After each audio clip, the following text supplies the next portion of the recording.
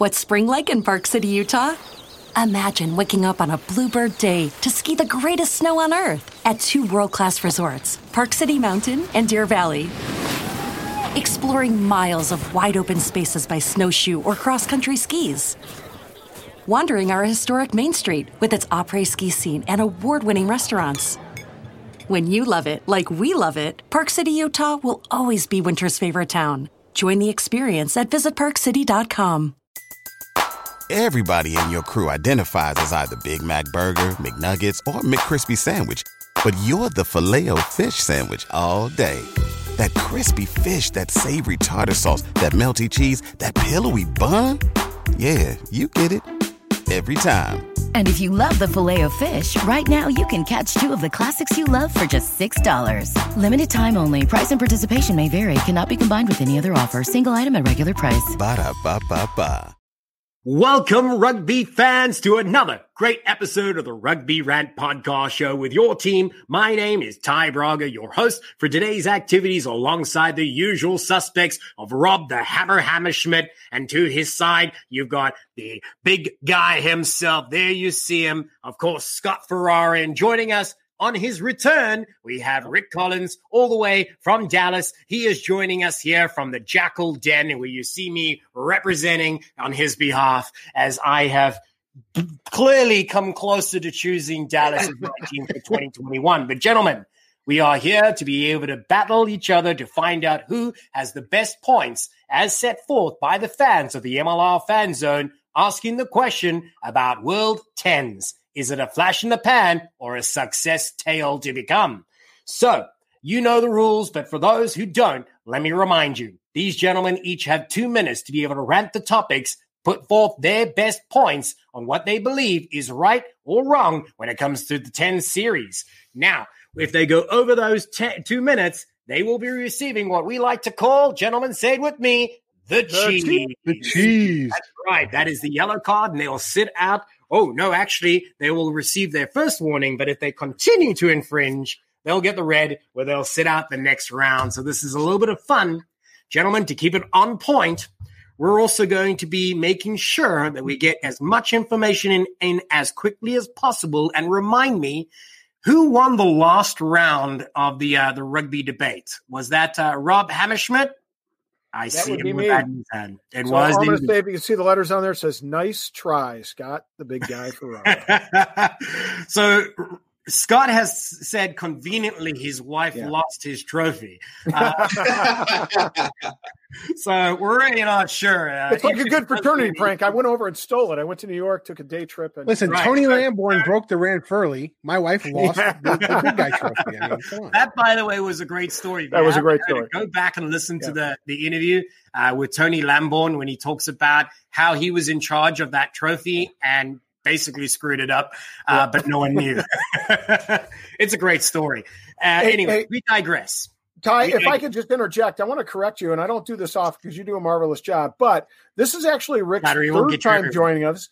This is third time joining us because I got to give Rick kudos in short order for our draft evening. He got together a party down there in Dallas from a local establishment, and that feed was outstanding. He had a good crowd there, and it really made our broadcast, live broadcast, unique. And it set the tone for our current Run, Pass, or Kick live interviews too. So kudos to you, Rick. Thank you very much for what you do, my friend. No problem. Thank you. It was kind of a rush job, but we put it together, made it work, and hey, turned out nice.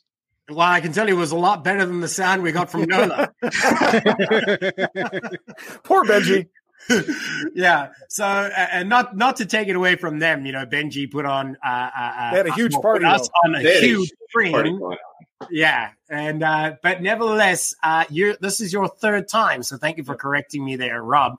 But let's continue to be able to share with the fans now that we're going to be talking about Rugby 10s, should I say the World 10 Series being hosted in Bermuda. Now, only weekend one has been completed. It did have a last-minute adjustment where they had moved the playing days from Saturday and Sunday to Sunday and Monday. So not a lot of people had the opportunity to view the gameplay on Monday because obviously we're commitments, right? So we're here to be able to kind of look at it from a bird's eye view. We're going to give each of these gentlemen an opportunity to put forth their points with their 2-minute rant. And we're going to hand it over to the guest on this occasion to start us off with your 2 minutes. They begin now. Go ahead, Rick. Success. And not only was it a success, but with flying colors. And my opinion going in was this was going to be a failure. You're going to have the COVID issue. You're going to have players test positive. You're going to have teams that are going to have to back out, which did happen. And then maybe you're not going to have some games, which they did have fewer games because of a team having to back out. In fact, 2 teams really backing out at the last second, at least for the first weekend. But huge success in terms of getting gameplay on the field that was entertaining, a great show, and great production value. So showing the kind of production value that we can see from rugby in the United States, I think, going forward. And hopefully that's what we're going to see from MLR and from our international matches going forward, is a higher level of production. So I would say a success. As a viewer, not having to be there and just watching beautiful, Bermuda shores and watching players on the field playing rugby, huge success. Well, first of all, let's also establish. So, like I said before, just before the show, rugby. Obviously, we had a pretty excited to be able to see any rugby, so it was going to be a success just putting a fieldy team out there, right? Now they had to move to Bermuda. So you spoke about the COVID implications. They had to navigate some of those worries initially because the SX-10 that were traveling from Cape Town managed to travel from Cape Town under a lot of restrictions, still ended up having one player end up testing positive, which then, of course, meant that whole unit was excluded from the first weekend's play. Now, in addition to that, one of the teams wasn't even able to travel and didn't make the tournament, which brought them down to 6 from their initially conceived 8 teams. But obviously, great rugby, right? Sorry, you were saying? I believe that was a team from Argentina. You're right. And obviously everybody's under different conditions. Everybody's got different restrictions. Travel is affected ultimately. But now as it stands, they do what they can to be able to manage the risk, which is very few fans that are there, which is only the Bermuda natives. And then obviously, as you said, it was a great product to be able to watch at home. It wasn't going to be on American soil, but what a great way to be able to start it off in a country like Bermuda that does have such a high rating on the CDC for their low numbers in COVID. Yes, good points about the broadcast as well. So I want to, before we dive into those points, I'm pretty sure that Scott has something to share. So let's hand it over to Scott. Let's hear what you've got and tell us what you got. Let's get hot, baby. It was hot. World 10 series was hot. It was a success. Loved watching a lot. I had a lot of friends down there playing. A lot of guys we know playing. A lot of guys we love playing. Speaking of guys we love, if you guys haven't gotten it, get your Team Corb shirts. Alex Corbacero, his shirts are $40. They're all going to testicular cancer awareness. The hashtag is no ego, just amigos. Anyway, it was a complete success. I think the production value was there. I think the code was there. It was exciting. It was entertaining. The on-the-fly changes were entertaining. The different conversion kicks were entertaining. And then the play was entertaining. I think it took a while. That first series or that first session in the first weekend was kind of a feeler for every team a little bit. So I think you saw more parity going into the second and third session as they moved on. But also in the third session, the last couple matches, you could tell the heat was starting to get to guys. So you started to see a little more sloppy play. Now, I had asked Anthony Parry, who's down there on the Miami Sun, the team I'm rooting for. The ball looked like it was very slippery, and I have a theory. We'll find out later. He didn't answer me. I was thinking guys slathered up so much with sunscreen that it was actually getting on the ball in those first couple matches because the handling of the ball for guys who are professional rugby players was very, very – and it wasn't just knock-ons. It was just getting a ball and just dropping it, which is very unusual, specifically since a lot of these guys are backs. But overall, it was a great success. Right. Well, let's not forget that they have been months? Well, definitely months out of practice, right? So certainly shaking off the cobwebs was always going to be a factor. Playing in the extreme heat was also going to be a factor. So yeah, I mean, day one looked a little sloppy, wouldn't you agree? Yeah, day one looked a little sloppy, and I think the only thing that I could really dig in on the World Tens is you actually had one injury this weekend. Patty Ryan, got rolled up on with his ankle and had to leave the Ohio Aviators and now has to rehab before the MLR season. And obviously, he's going to get there. He's going to go to they haven't announced what team he's on, what signing he made yet, but I see that as the one bad. If everything was a success, that was the only negative thing I could see. Right, and it's not a negative about the tournament or its structure. It's just, there's a bad footnote. Unfortunately, it's a contact sport. It happens. We wish him well, and we want to be able to see him ready for the MLR season. So right now, he just needs to be able to rest up and get the care that he needs. Rob, let's swing it over to you. So I'm going to go with flash of the pan. Now, first of all, let me just say this. I can admit when I'm wrong. I thought it was, like Scott said, and I think Rick hit the money nail on the head. It had great entertainment value, right? The variation of the rules was kind of cool. It was interesting. It was a fun variation. It was interesting to see. But my concern revolves around availability of players. I mean, quite frankly, I think owners of MLR franchises were lenient in allowing their players to be available for these respective teams. Because they hadn't played much rugby lately, and it was an opportunity to shake off some of the rust and get back into playing shape, right? But I got to wonder about, next year when this is going to be a much bigger tournament, when they're talking about, I think it is 10 weeks, right? Where, and Ty, we talked off camera about this, but where is it going to be in the professional rugby season? Where's it going to sit? Are MLR players going to be available? Will owners want their players to be available when there's possibility of conflicts with part of the MLR schedule? What about international players? A guy like Dylan Fawcett, who I don't think he played this past weekend, but he certainly traveled with Ohio. He didn't play the first day. He played the second day. So, we know that the ARC is going to be in August. Is it going to conflict with that? And what about sevens, right? We know the sevens schedule starts in December and it pretty much plays once a month. I think through July. Are some of those sevens players like Mike Cateo, who does, dual code there, are they going to be available? And those are some of the guys that make it exciting. And so my concern is really about, is great entertainment value now. And it was fun for us to see, and we're excited about it because we've been starved for rugby. But what about next year when it fits into a regular calendar, hopefully post-COVID? Okay, so first up, yellow. The cheese. I gotta let. You had a lot to fit inside your 2 minutes. I get that. You had a lot to fit inside your 2 minutes. So let's unpack some of that. Okay, the last point you spoke about was the calendar and how does it fit into the rugby calendar as a whole.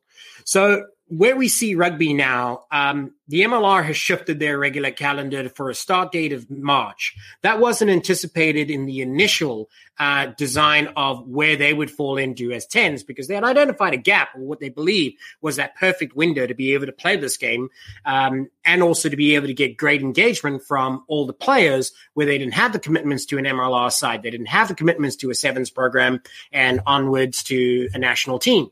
So how does that work? Well, they would have to be able to have a 5-month calendar that includes preseason, the entire training and program, and bearing in mind, it's not going to be in the manner like sevens, where they would end up moving from one location, come back home, go to another location, come back home. So their base camp wouldn't be set up here in the US. It would be traveling on the road with them. So they would have to be able to use the facilities there. They would have to have this whole unit traveling together. So anybody that commits to it would have to be able to commit to it for the entire cycle, right? You would hope so.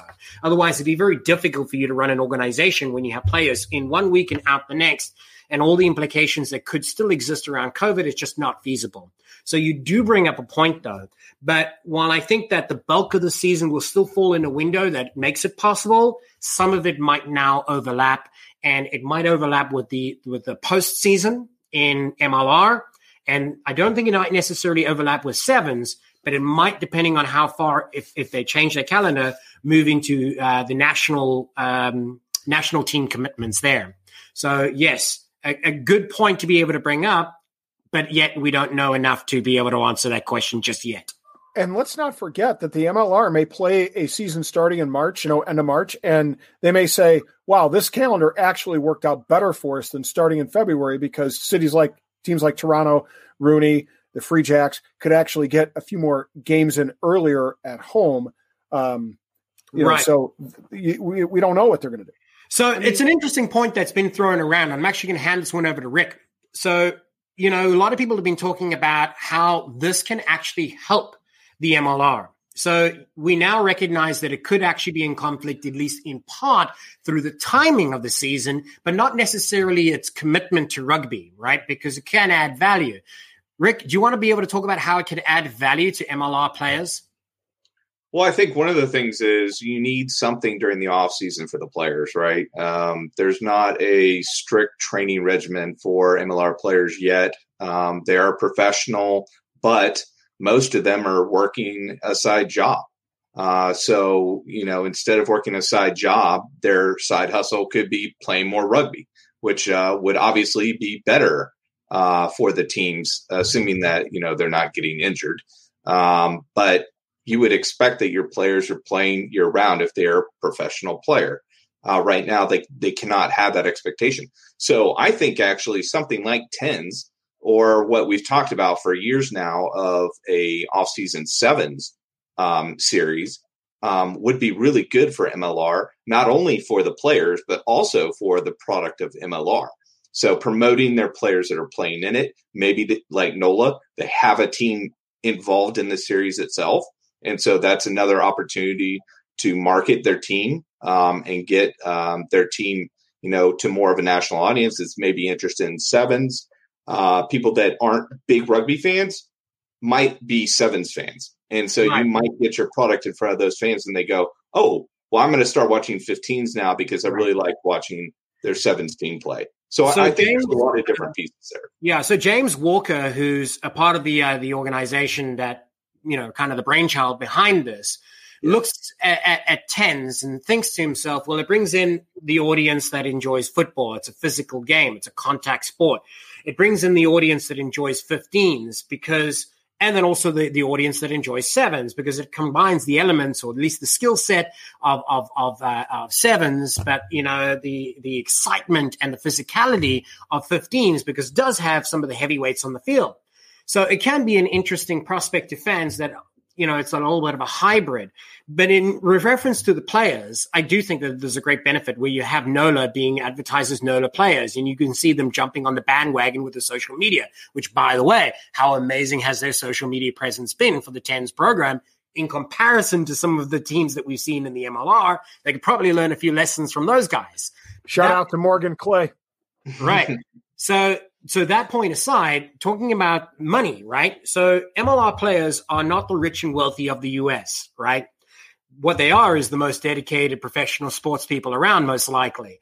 But we wish that they would have a more lucrative career given the physical stress that they put their bodies under. This can be a way not only to be able to create more longevity in their career, it could be a lower impact version of the game that they're playing at 15 so they could extend their career. Secondly, you can also generate more money. So one of the key differences that I discussed with James Walker, who's a part of the organization that gave birth to this program, is that there is no salary cap. Instead, there's a salary minimum. And that minimum is reported to be $1,000 a week. So you could see $4,000 if you were able to play all four of those weeks. That is almost, arguably so, better than an MLR entry-level contract. Wouldn't you guys agree? Scott, let me hand it over to you. Yes, it is. And here's the thing. Rob was talking about sevens.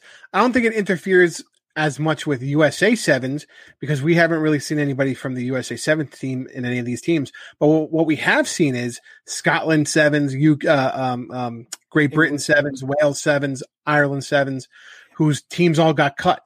Right. So going back and when they do have the World Series, the Sevens World Series, all those players, you're not going to have those players available.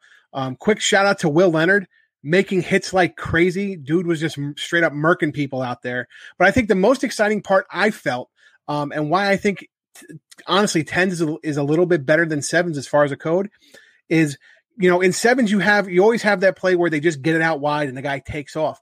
We saw several times where that happened and guys got caught because the space wasn't there. And it was very exciting to see the chase down. So I think that extra players on the field changes the dynamic. As you pointed out with Sevens, it always ends up being who's got the fastest horse, right? Exactly. And for, sorry, Rob, just real quick. And for a big guy like me, if I wanted to watch a track meet, I'd watch a track meet. You know what I mean? And it's not always about that.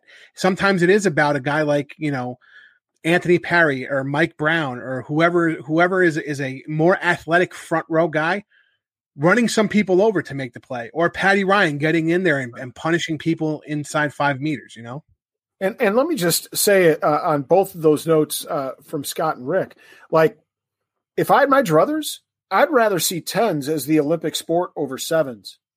Okay.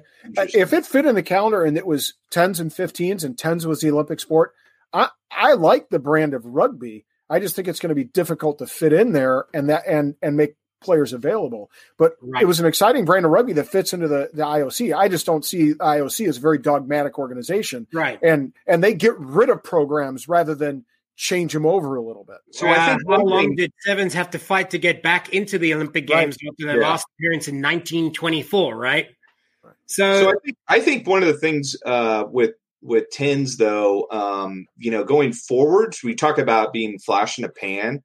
It is flash in a pan right now because it literally has gone through one weekend, right? We don't know what's going to happen going forward. And by the time this airs, it'll be in weekend 2, by the way. But I think the success piece of it is that you don't necessarily need all these sevens players to be on the teams. I think it helps, but you don't need them. I think you can do this with professional MLR, SLAR, guys from South Africa. There's plenty of places. You need more of them. You can get players that aren't playing in season and need something to do.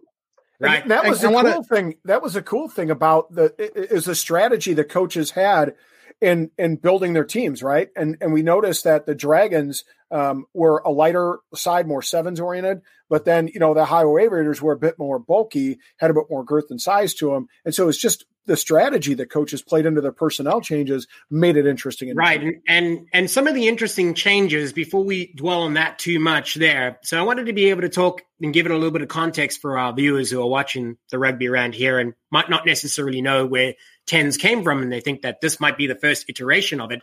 It isn't really. 10s has existed as far back as 1967. It was originally created in Malaysia, where teams who are of smaller stature could have an ability to compete with the larger framed teams and the more established rugby nations like New Zealand, like South Africa, and of course the UK and Europe in general. So it always was designed to be a game that had that healthy mix between speed and agility and the skill set of sevens, but yet still some of the physicality that we enjoy from the 15s game. So it seems like 10s in this version has embraced all of those original values. But what they have embraced is innovation as well with their rule changes. So let's go ahead and talk about some of those. And let's hand it back to Scott, because he was talking about some of the heavies and how they're able to feature. Let's see how that plays a factor in the new variation of the game. Well, I mean, they have the on-the-fly change rule. And you saw teams, it looked like, I want to say Miami kind of had an A squad and a B squad, and would throw them in there in the first half and the second half. The Rhinos went full out hockey style. They had, the first line, the second line, the third line, and that checking line, because it was like they were calling numbers and certain guys were coming on and off, and they had this system to work where wherever the ball was or whatever the situation was, they were flowing with that. And again, even as Ben Sema came on primarily as a kicker to kick that 5-point conversion. And, a lot of people were crapping on it, but you know what? That's what happens in the NFL. A punter comes out and a kicker comes out, and that's all they friggin' do. And I'm going to say that's one thing I wasn't a big fan of. I'm saying, that your kicker's got to be on the pitch when the try score. Why? So for clarity, are you saying that you don't like the 5-point conversion, or the fact that you bring on your specialist kicker? I'm saying, the specialist kicker. I think it devalues the skill set that the players have to have. I think you brought this up. And correct me if I'm wrong, but I think you brought it up, or maybe Scott did. It seems almost a little bit unfair in some people's minds that you can say you have 3 or 4 minutes of solid play going through the phases where one guy eventually dots it down across the whitewash to get his 5, and then the kicker comes on for the glory to kick another 5. Well, not only that, but if you watched any of the games, the scoring was not as frequent as sevens. It was pretty tough for some of those teams to break through the lines, and they had to work really hard in developing their continuity and keeping possession of the ball, right? And so you'd get a try, and it was like, oh, finally, and then there would be a penalty, or there would be a situation where you'd be able to kick kick for posts, and that effort was kind of minimized.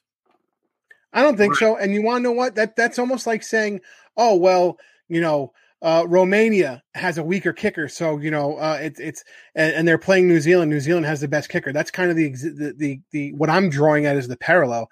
If you want to, if an owner wants to take the team and spend $1,000 on Ben Sema and just shuffle him out there to kick, friggin' go for it. Because other teams aren't going to do that, and sometimes it's going to come down to that kick, and a lot of times it's not. So I don't see. The interesting part about the salaries is that you can do that. You could decide that you want to pay that specialist kicker, bring in a Dan Carter in his twilight years to be able to not only give you some marketing power, but to be able to give you some great scoring opportunities. And you want to pay him $10,000 for the game. You can do that. There is no salary cap, but there is a minimum. So it's interesting how the game might develop, and it might become all about the specialists. What do you guys think about that? I don't like you can bring the kicker on just for a kick and then take him off. I think if he comes on, I'm okay with him coming on to convert the kick, but he's got to stay on until like the next dead ball. So what you're saying is that he needs to be able to be there for the restart until the first end of like the next play. So you can at least say he contributed more than just being the kicker. Otherwise, right. Then it will begin to look more and more like a soccer player, right? You just get a soccer player to come out and kick the 5-point conversions every time. But if you can't miss it because they go under them, catch a high ball, then you're in trouble. Yeah, going back to it, why would you make a guy go on the field if that's not what they're there for? Because they're a rugby player. It was no. But you want to say that? No. They're not a you want to say that? But it's okay. They're a rugby player. They should have to demonstrate. You want to say he's a rugby player now in various parts of the game? Wait. You want to say he's a rugby player now? But when they said in the Premiership, hey, this prop should play hooker, all of a sudden it was he's not specialized to do that. So don't give me you're a specialist in one side, but you're not a specialist in the other side. Don't double dip there. It's not just a hooker. Dan Coles is a hooker wing. Don't tell me because one specializes in one thing and one specializes in another that it should be different. He was one of the best hookers with the ball on his boot. Confusing now. Let me hit pause. That's not true. Okay. So to Scott's point, though, Scott gets the rugby. Now he's just making up his own stuff as he goes. Apparently, no. Tell me what I said isn't true. Right. Talking back to the sir. Yeah. Okay. So let me circle back around to it. So Scott brought up an interesting point that I want to return to. Is okay. So the argument is, can we have a specialist kicker who comes in, does his job, and then leaves immediately afterwards? Is that good for rugby? Is he the all-round player? Does he reflect the values or the skill set of what a fly half or somebody in that position should be? I'm not going to answer that one, but what I liked is what Scott said is, well, then how come in one part of the argument we talk about rugby getting more specialized? We talk about a specialist in the scrum. We talk about it being a unique skill set but that they have learned. What? It's not. How is it not a unique skill set? Can you kick the ball? Because I can't kick the friggin' ball. Well, no, you're saying a hooker is the unique skill set, and what we're seeing is hookers become more versatile. Yeah, they're becoming better. What I'm saying is, in the Premiership this past year, they ran. I forgot what team it was, and I forgot exactly who it was. They ran out of hookers. They asked the prop to play hooker. He said no because I don't know what I'm doing because it's specialized. So don't tell me kicking. Right, and in the specialized, and you can have a guy just kick because you could just have a guy that just plays hooker. That's my point. Is I want to see guys be more all around footballers. Think about what some of one of the greatest you are seeing those guys. One of the greatest plays in the history of 15s is Zinzan Brook. We're not talking about 15s. Kicking a drop goal, but that demonstrated his all around skill and versatility. Let's talk about 10s, and there's value in that. Let's talk about I'd like to welcome everybody to the Scott and Rub show. You are seeing versatility because you're seeing Ben Sema come on and kick because the rest of the team doesn't have a big boot, do his job, and come off. All right. That's not versatility. That's one skill. Yes, it is. Because you're seeing the other guy come on and do what he has to do to score the next try. All right. So, Rick, we should just start our own podcast. Okay. No, but gentlemen, I do like it. Okay. Obviously, it's a heated debate, and that's exactly what this is about, right? It's a rugby debate. But there is merit in both of those arguments. For me, I can see it from both points of view. But let's step away from the specialist rugby role. It's, the argument of such. What do we think about the rugby jeopardy? Sorry, the conversion jeopardy concept. Yeah, I was going to say. Let's talk a little bit about that. So, Rick, do you want to be able to lead us in that conversation there? I don't necessarily like it right away, and maybe it's something that I would just have to get used to. I like either maybe they could just do a 2-point right in front, it's a drop kick, or a 5-point from midfield and just leave out the other one. Variations of the rule, you mean? Very rarely used. I mean, I think maybe 2 or 3 times, and the teams that tried them never tried them again because they realized the value was either we need points right now to get ahead, or we want the 5-pointer to boost ourselves. And as time goes by, if teams identify that they're used to going for the 1 and 2, and then if they need it, they go for the 5. Very seldom do you see somebody go for the 3 and the 4. Yeah, so I think just get rid of those. Just have the 2 spots, and you're good. I think that's good for me. Okay, because you would still get the same feel. You could go for maximum, or you could go for the safety, and essentially it becomes more like football in that regard. You got 2 options. So sometimes it's a simpler version, which means that it's more easily adopted and more easily recognized. Now, the one in front needs to be a drop kick, like in sevens. Okay, that's also an interesting point. I'm going to circle back around to that, but I want to head over to Rob, who in his first conversation about this topic spoke about it and called it a gimmick. So how do you feel about the Jeopardy conversion? Is it still gimmicky to you? Yeah, a little bit. I mean, 2 examples we saw and I forgot which game it was, but I think it was Miami. What we saw when they scored a try to even it up, and then they had a choice. Should they go for 5? Should they go for 3? Should they go for 1? What they do, they went for 1. It didn't take a specialist kicker to do that. Right. However, one of the fun things that we saw was I think London was down, and one of our guys, JP Aguirre, was the only guy that could take the kick on the pitch, and he missed it. And if I'm not mistaken, it made a difference. And so that brought some intrigue to the game. The fact that you don't have the specialist and there's some options there. But I like Rick's idea. I think it'd be kind of cool to do a drop kick versus right. And then also on that point about the drop kick. The place, like using the tee for the kickoff. I mean, I saw that tee just sitting out there in the field, and I think I probably saw 2 or 3 guys nearly twist their ankle on that thing as well. I mean, I like the idea of drop kicks because it keeps the game going. It makes it fast. That's why Sevens does it. Maybe I'm just used to having a drop kick to restart the game. I mean, what do you guys think? I didn't understand it. I mean, I don't think it matters. It just seemed weird to me. Maybe that's just because I'm not used to it. Yeah, I don't think it matters. I think it was more having to do with usually when you do the drop goal, you're taking the drop kick rather to start off. You're taking those extra couple steps. So I think they wanted it to be more of a shorter kick to keep it in play and make sure that the action was closer together instead of trying to maybe kick for some space and just beat a guy out. Could be. Nevertheless, gentlemen, we have spoken about this enough. It's been an interesting debate. Certainly sparked some fire on screen here. And let's go once around the table and remind our audience who are watching, is it the end of the day, is it a success or a flash in the pan? Let's start again with Rick. Now knowing everything that you know and having heard what you heard, do you still feel the same way? I do. I still think it's a success. I think that there are concerns, especially about having players and what their calendar looks like. But I think that, some form of this should be done going forward every year. Excellent. Scott? Success. Short and sweet. I like it. I mean, I think I've only recorded that 3 times in the history of the show. So let's hand it over to Rob. Your final thoughts there. I'm not going to be a flip-flopper. I'm going to ride the fence, and I'm going to say it remains to be seen. That's pretty close. So you're a flip-flopper. Yeah. We're not sure. Only time will tell. Gentlemen, he's leaving the door open, and flopping like LeBron in the finals. Jesus, we still do have 2 more weekends to go. And if you are watching this and want to learn more, make sure that you like and follow us on Facebook, all of our social media under the handle at Rugby Rant Pod, where you can learn about all the updates. We are sharing that as soon as we get it from the media team in Bermuda.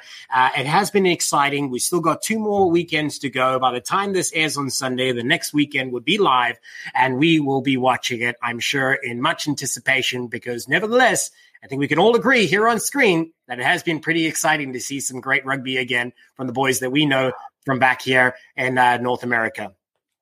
Finally. Good to see rugby back. All right, so let's go ahead and take a quick break before we jump into the next segment. So here's a word from our sponsor. And we're back from our commercial break. I just always wanted to be able to say that. So here we are, Rugby Rant fans, to be able to share our next segment. A quick reminder for those of you that might be tuning in for the first time. This is the Rugby Rant podcast show where we debate the hot topics on your behalf as the fan of Major League Rugby and rugby in general across North America. We've assembled our crack team over here. The usual suspects are Rob the Hammer Schmidt. Above me, you see him there. To his side, you've got the big guy, Scott Ferrara. And then joining us, third time on the show, is Rick Collins from the Dallas organization. You've got the Jackals jersey there, but you also are the fan club president, member, empire leader. What is the phrase you like to use? Whatever Scott Ferrara says. I know. I don't know. There's so many. Scott, what is it? El Presidente. El Presidente. All right. That works. El Presidente of the Jackal Den. All right. Gentlemen, once again, we are here to debate the hot topics, and you have 2 minutes to be able to do so on this round, where we are talking about whether the Rugby 10s, the new World 10 series, could become a viable alternate route for players making their way up to Major League Rugby. So let's first identify the traditional ways that players might do so. Now, of course, college has been presenting an opportunity where you can go through the college draft. That was excellent to be able to see for the first time in 2020 back in June. Then, of course, you got the traditional method through the club programs, which, of course, is tried and tested. A lot of people are talking about how that program is being diminished by programs like these that are coming above it. So we're here to kind of debate it from several different angles to be able to help us understand it a little bit better. Let's throw it over to the top on my right-hand side. Rob, you're going to start this round. Your 2 minutes start now. My response is no, and here's why. Paul Holmes and James Walker are the guys who really have been at the forefront of the 10s. They don't want development players for this. They want players that make a splash. They need this to be economically viable and successful. And how do you do that? You have it but with guys like Ben Foden, with some of the guys that came from the England Sevens program. You have it with guys like Kyle Bailey or Eric Howard, the known names in the MLR. They don't want developmental players. Coupled with that, notice that some of the development players that were drafted, they weren't involved. There were a few. Nick Taylor's one. Aaron Matthews was another, right? But some of the other guys were actually doing duty with their club teams, playing in actually developmental 15s matches, which gets to my next point. And that is, it's a different game. Fitness levels are different, right? 15s is a more sustained level of fitness and not as fast paced. I think the 10s de-emphasize set piece play, so it's very important for the development of your forwards, not only in the line out, but in the scrum as well, to be able to develop some continuity and gain strength and technique there. So I think it devalues the other those two pieces. And then finally, I think the most important thing is the set patterns of play, right? How can you develop young talent in the MLR if they don't learn and understand the set patterns of play that are developed by the teams that the teams want them to play, right? If they have to get released to do this, they're going to be unlearning some of those patterns in order to play 10s. I mean, the big guy said it to me himself this weekend. He said, JP looked great this weekend, but sometimes he has difficulty finding himself in the flow of play when he played at Rooney. So, it's a different game. All right. I threw you under the bus, by the way. Let me start off by saying that I had some technical issues, so I had to reposition my computer. So I have no idea if that was 2 minutes. I don't trust Scott's judgment, so I'm going to. It was 2 minutes. He was there. Okay, it was. Thank you. All right, excellent. I'm sure you made some good points. So no, really, let's hand it over to Scott before I jump in with some comments, and I'll give it the opportunity to Rick, and then we'll open it up to open forum to be able to chat this a little bit more. Scott, let's hear what you've got. I think it can become a developmental pathway for players to show what they got in the MLR. My biggest point is I think this is a better way to showcase those crossover players, those athletes from football, from soccer, from basketball that are going to come and try and, give a shot to rugby. One, because it's paying, so that helps out. You can get somebody who is maybe a defensive end in college and say, hey, for the next 10 weeks, we could pay you this amount, go to some exotic locations to play this sport. And then you never know. Maybe they get picked up by an MLR team. I think it's a better way to do it in the sevens because then, again, you have a couple bigger guys being able to take part. But as far as what Rob said, I completely disagree. The season's going to start at the end of the MLR season. Imagine my surprise when you disagree. I'm shocked. Yeah. It's going to start at the end of the MLR season. And to be honest, the guys who are going to go play in the fall season, some of them go back and play for their home club. So they're unlearning whatever they learned because their home club isn't going to be teaching whatever, the Houston SaberCats are teaching. And then there's no guarantee that who's ever coaching the team is still going to be the coach next year. You don't make it seem like this isn't professional sports where people can get fired for, a lack of wins here. So I think it's a little far-sighted to say that it's because it's so far off of 15s, and the fitness, again, it's on the back end of the 15s. You can get your fitness up back for your 15s before the MLR season starts. So. Right. So one of the things you spoke about was crossover players, right? These athletes that haven't yet been identified as rugby players, but obviously have the same similar skill sets. So yes, that is important to be able to recognize. And it's one of the goals of the World 10 series that to open up those opportunities and create a pathway for players that didn't necessarily exist. Because obviously we know with how competitive the NFL is and the entry into the NFL, only the smallest portion will make, but there's still a lot of great athletes that are left out in the dark, right? So yes, that's an important point. A lot of the skill sets can carry over. So I guess my question would lie, and Scott, you can go ahead and answer this. Do you believe that tens is an easier form of the game for other players who are new to the game to adopt than others? I don't think it's necessarily easier. I think you have the larger player pool based on the type of rugby that is played. Okay, fair point. Let's go ahead and see what Rick has to be able to share. Yeah, so I'm a kind of a combination in between. I think that, tens can be a pathway for players, especially younger players who are still learning kind of the ins and outs of the 15s game. They can develop some of those skills playing in tens, finding space and things like that, where they go to sevens and then try and transition to 15s. And it's really difficult because, especially as a back, having played sevens and 15s my entire career, you go from one to the other and you realize, wow, I could get 15 meters, the drop of the hat in sevens, but then in 15s, I might not get 15 meters a whole game playing fullback. So there's huge advantages to tens where a player like that can easily transition over, especially from the college game.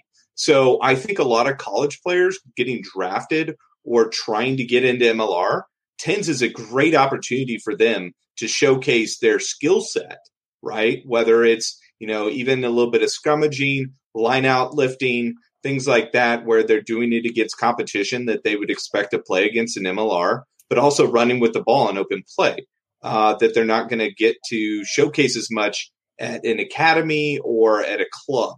So, and especially since it's on TV and you're playing every weekend and the money's good, for a college kid coming out, this is a dream come true. So I think there's a great advantage there.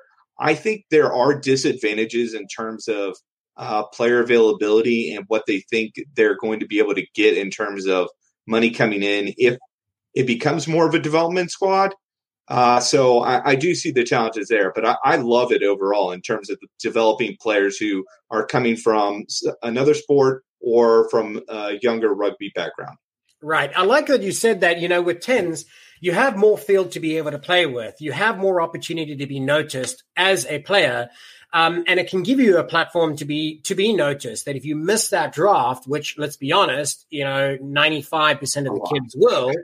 I think, 24 was last season. Next season, of course, a little bit more. But, you could expect 400 kids to, if it is anything like this year in 2020, when there was close to, 300 or 400 that had entered, and obviously the smallest percentage, not even 10%. So, yes, if they want to continue their rugby, traditionally they would go on to be able to play their club rugby, right? But is that going to give them the opportunity to be noticed? Well, probably not as much as 10s would, because it's televised and there's professional rugby, right? So, yeah, I like that point. Rob, you look like you're chomping at the bit to be able to jump in the conversation here. I go back to my original point, though, but is that what the group that put together the 10 series really wants? They want developing players? No. They've got to make this economically viable, and that means getting high-profile players from around the world to join. Now, having said that, might that be a platform to get those players that are in South Africa or in England that might want to play in the MLR, get them an opportunity to be noticed by an MLR club? Maybe. Okay. But two things I'd like to say, and then I'll let somebody else go here. I know what I know. And what I know is Nate Osborne, to Scott's point, Nate Osborne coached their club team to a championship in the fall last year. NOLA won a championship because Nate Osborne was their head coach, and he put the same plans in place for that team and some of the development players that were on the fringes of the NOLA Gold into effect in their game plan. And secondly, remember this weekend, and I'm talking about guys like Brian Nolt's got a contract, but I'm talking about guys like Stephen McLeish. Stephen was playing for a contract this weekend, right? NOLA doesn't want to see him play 10s if he's playing for a contract. They want to see him play 15s. Yeah. I mean, that's a fair point. Apply your trade in the area that it's relevant, and that's a fair point. But your earlier point I wanted to circle back around to is how, in contrary to what we were speaking about a moment ago, that it's a great place for young players to get noticed, it actually is in conversation with a lot of the people who are involved in that organization, more likely that they'll be looking for players outside of the country who are already playing their rugby professionally and looking to either extend their career or looking to be able to find an into the American market in rugby, like players from South Africa, like players from Australia. Not that the MLR doesn't have enough of them. It's just another great way to be able to be noticed and make that transition. And for sevens players to be able to find a way to be able to continue their rugby in the absence of their own national programs. Well, and with the growth of MLR, they're going to need more international players. So, there's going to be plenty of spots for them. Right. And, and then that's the other question is with rugby at 10, this World 10s program, it has identified that obviously this year is just really, breaking new ground. But next year, their intention is, if everything goes to plan, that they look to be able to eventually extend it to 10 or almost 12 locations worldwide. And what I had actually heard in an interview recently is that some of the ones that are speculated now, they're not actually confirmed, but it really is going to be about international here. It's about the broader scheme and connecting audiences that aren't traditional rugby hubs. So you've got the Ohio Aviators, which will be hosting a tournament. You've got Fenway Park, which is slated as being a location. So that'll be a new rugby market, but all inside, kind of between two MLR markets. The New York guy doesn't like that one at all. Yeah, probably not. I mean, we already put fields with pitches in stadiums, so you're going to use one of the smallest baseball fields. It doesn't make sense to me. We can circle back around to some of the other ones that were mentioned. Of course, Miami hosting a team. So you could see probably 5 out of the 12 locations being American-based. So while it's not yet perceived by many as an American tournament, it is obviously very American or North American rugby-centric. So it will be drawing from local player pools. It will be developing players, and it will have an overlap with Major League Rugby. Some of the other venues that were listed to be able to talk about the international is when you go to Europe, it'll be a location in Europe. Gibraltar is likely. Tbilisi is likely, which of course brings Georgia into the fold. You've got St. Petersburg, Russia, again, another emerging nation. You've got 2 more in locations in Asia that are yet to be announced. Most likely one of them could be Singapore. Then you've got circling back around in the back end, which is going to be Vegas because of its transient culture there. A lot of great internationals from all around the world, expats. And then finally ending in Bermuda where it all started. Well, can I just say one thing? I think some of the attraction for some of these players that are in the MLR and international sevens players has been the venue. I mean, who would not want to get paid $1,000 a week to play in Bermuda for 3 But they're going to go to Ohio, right? You're going to go out, or to Georgia. Like, no disrespect to Georgia, but that's not exactly a vacation destination, nor is St. Petersburg, Russia. Listen, I've always wanted to go to sunny Tbilisi, but I gotta hammer the hammer here because, he's using the example of Coach Osborne as coaching a club team.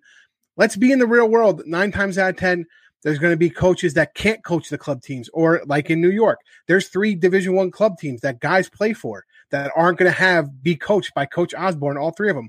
Or you're going to have an MLR coach, which we have now, that coaches for USA. And now going into this season, they're going to be coaching ARCs and Rugby World Cup teams and international test matches.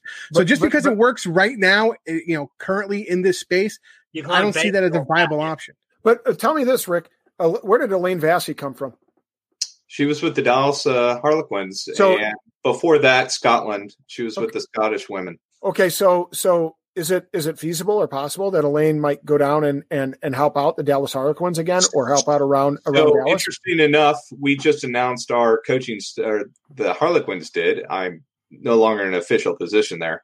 They have a head coach who happens to be married to Elaine Vassy. Okay, and is it feasible or possible that next year there's a coaching change at Dallas and Elaine is no longer on their staff? And then going into next year, it's her husband is still the coach at Harlequins, but they're not doing what they're doing at Dallas Jackals. That's my point. It's fluid situation. So you can't just say that setup is going to work all the time. Mm-hmm. Oh, absolutely not. There are certainly exceptions, but I guess my point is that, how the number one question I think that when you have a new MLR franchise, you have to be able to answer for the club teams is, what are we giving back to you as club teams if we're getting a resource of players and support as fans? What are we giving back to you? And one of the things they can easily do is provide some coaching opportunities. You get an assistant coach to be your developmental coach down at the lower levels, or a club coach. You have your strength and conditioning coach that's involved. They're involved, and they bring this through the system so that players that go up into the MLR program. Yeah, that's fine, but that's a whole different conversation of what we were talking about. Right, it is. And that's why I want to be able to circle back around. Let's stick on that theme about what the MLR should be doing, as you said, for clubs, and let's turn it back to this World Rugby Tens. What can it do, or what will it be doing for rugby in America? Let's open it up to the floor once around the table, and let's leave it there in regards to it being an alternate route to the MLR or an alternate route for development in the U.S. What will World Tens do for that? Rob, we'll begin it with you. I don't think it's a youth development program for college kids coming out that did make the draft, or even might be somebody that they want to get stuck in right away into a high level of rugby. I think it's a better venue for players from across the world who want to get into the MLR and use that as a vehicle to get noticed. All right. I like those points, and it's clear and precise. Let's go ahead and hear from Scott.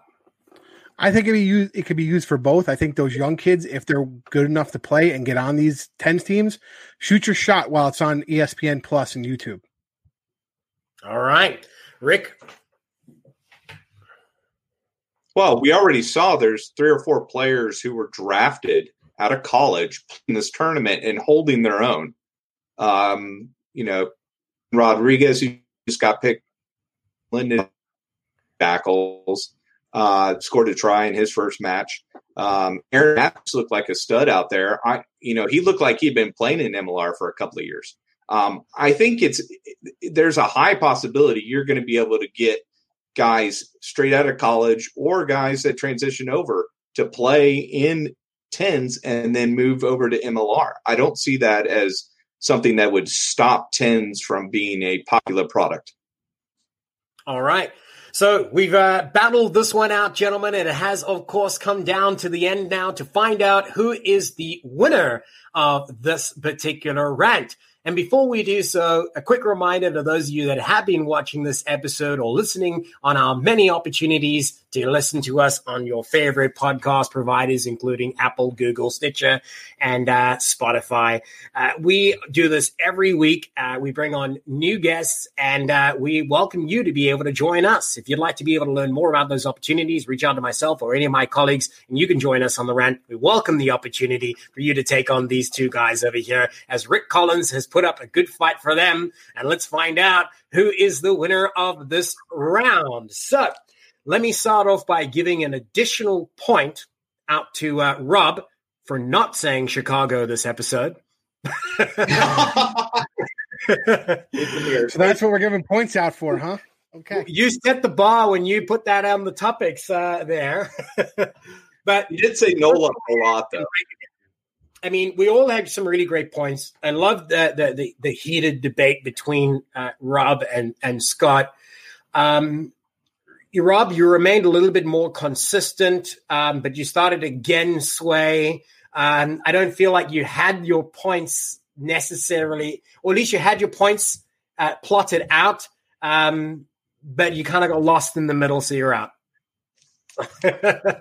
So that leaves it between Rick and Scott. Now, Scott has reminded me on numerous occasions that he has won the most amount of titles, and for bragging, he loses a point. So it hands over to Rick on his third time lucky. You got the charm. You got the win. The bragging rights are yours. How do you feel? It's a win for me so long as the big guy doesn't get it. I can't have it. Nobody can. Exactly, right? We like that spirit. But you have obviously been an incredible guest, not only this time, but on every occasion. We wish you well. We know you're doing some great work down in Dallas to be able to kind of galvanize a fan support around the Jackals. Why don't you go ahead and tell us a little bit more about what you're doing in that regard and how fans can look forward to exciting stuff coming up? Yeah, absolutely. We're going to be doing a tour of the stadium soon and finding out where our supporters are going to be able to sit during matches. It's going to look beautiful. And anybody who's been to a Rangers game there knows it's a wonderful stadium, beautiful location as well. And you'll get to maybe go to a Jackals game in the afternoon and go to a Rangers game at night in the middle of summer. So not a bad deal. I'd also like to give a shout out to our new podcast, Texas Rugby Monthly. Obviously not in competition. All we're doing is talking Texas rugby. Because no one can be competition to us. That's right. So we're getting the viewpoints from Dallas, Austin, and Houston, and hopefully more from maybe West Texas and East Texas as well. So if you get a chance, listen in on that. It is on Spotify, Amazon, and other places. And it's also on YouTube. We got a video as well. Yeah. And that comes out, of course, every month, as you said, and each episode kind of covers a recap. I mean, that's a great production value in between you, Grant, and Dustin. You guys all know your rugby. And what I love about it is that it's all three teams being represented. Yeah. So it's a well-balanced viewpoint of Texas rugby. Does Dallas have a shot to win the Texas Cup, Rick? No. I'm going to go ahead and say no. Not this year. Wrong. Not this year. So here's Rick's message. Summarize. Hey, come by and watch the Dallas team lose. Hey, Dallas Jackals. We're going to be more entertaining than Houston. We're going to be more entertaining than Austin. But Dallas Jackals 2021 Texas Cup, baby. Dude, right. All our players are under 27 years old. I mean, it's going to take time.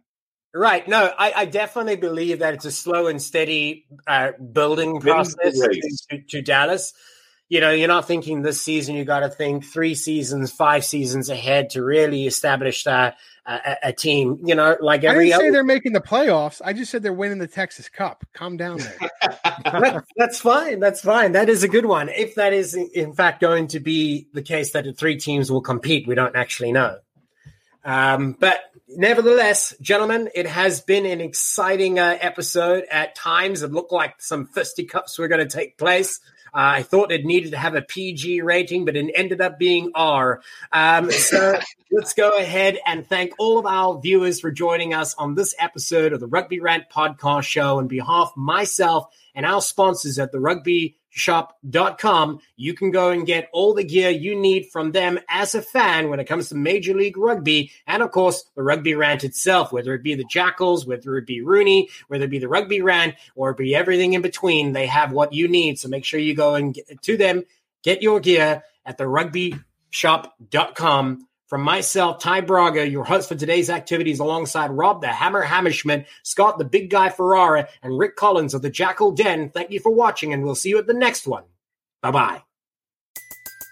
Everybody in your crew identifies as either Big Mac Burger, McNuggets, or McCrispy Sandwich, but you're the Filet-O-Fish Sandwich all day. That crispy fish, that savory tartar sauce, that melty cheese, that pillowy bun. Yeah, you get it. Every time. And if you love the Filet-O-Fish, right now you can catch two of the classics you love for just $6. Limited time only. Price and participation may vary. Cannot be combined with any other offer. Single item at regular price. Ba-da-ba-ba-ba.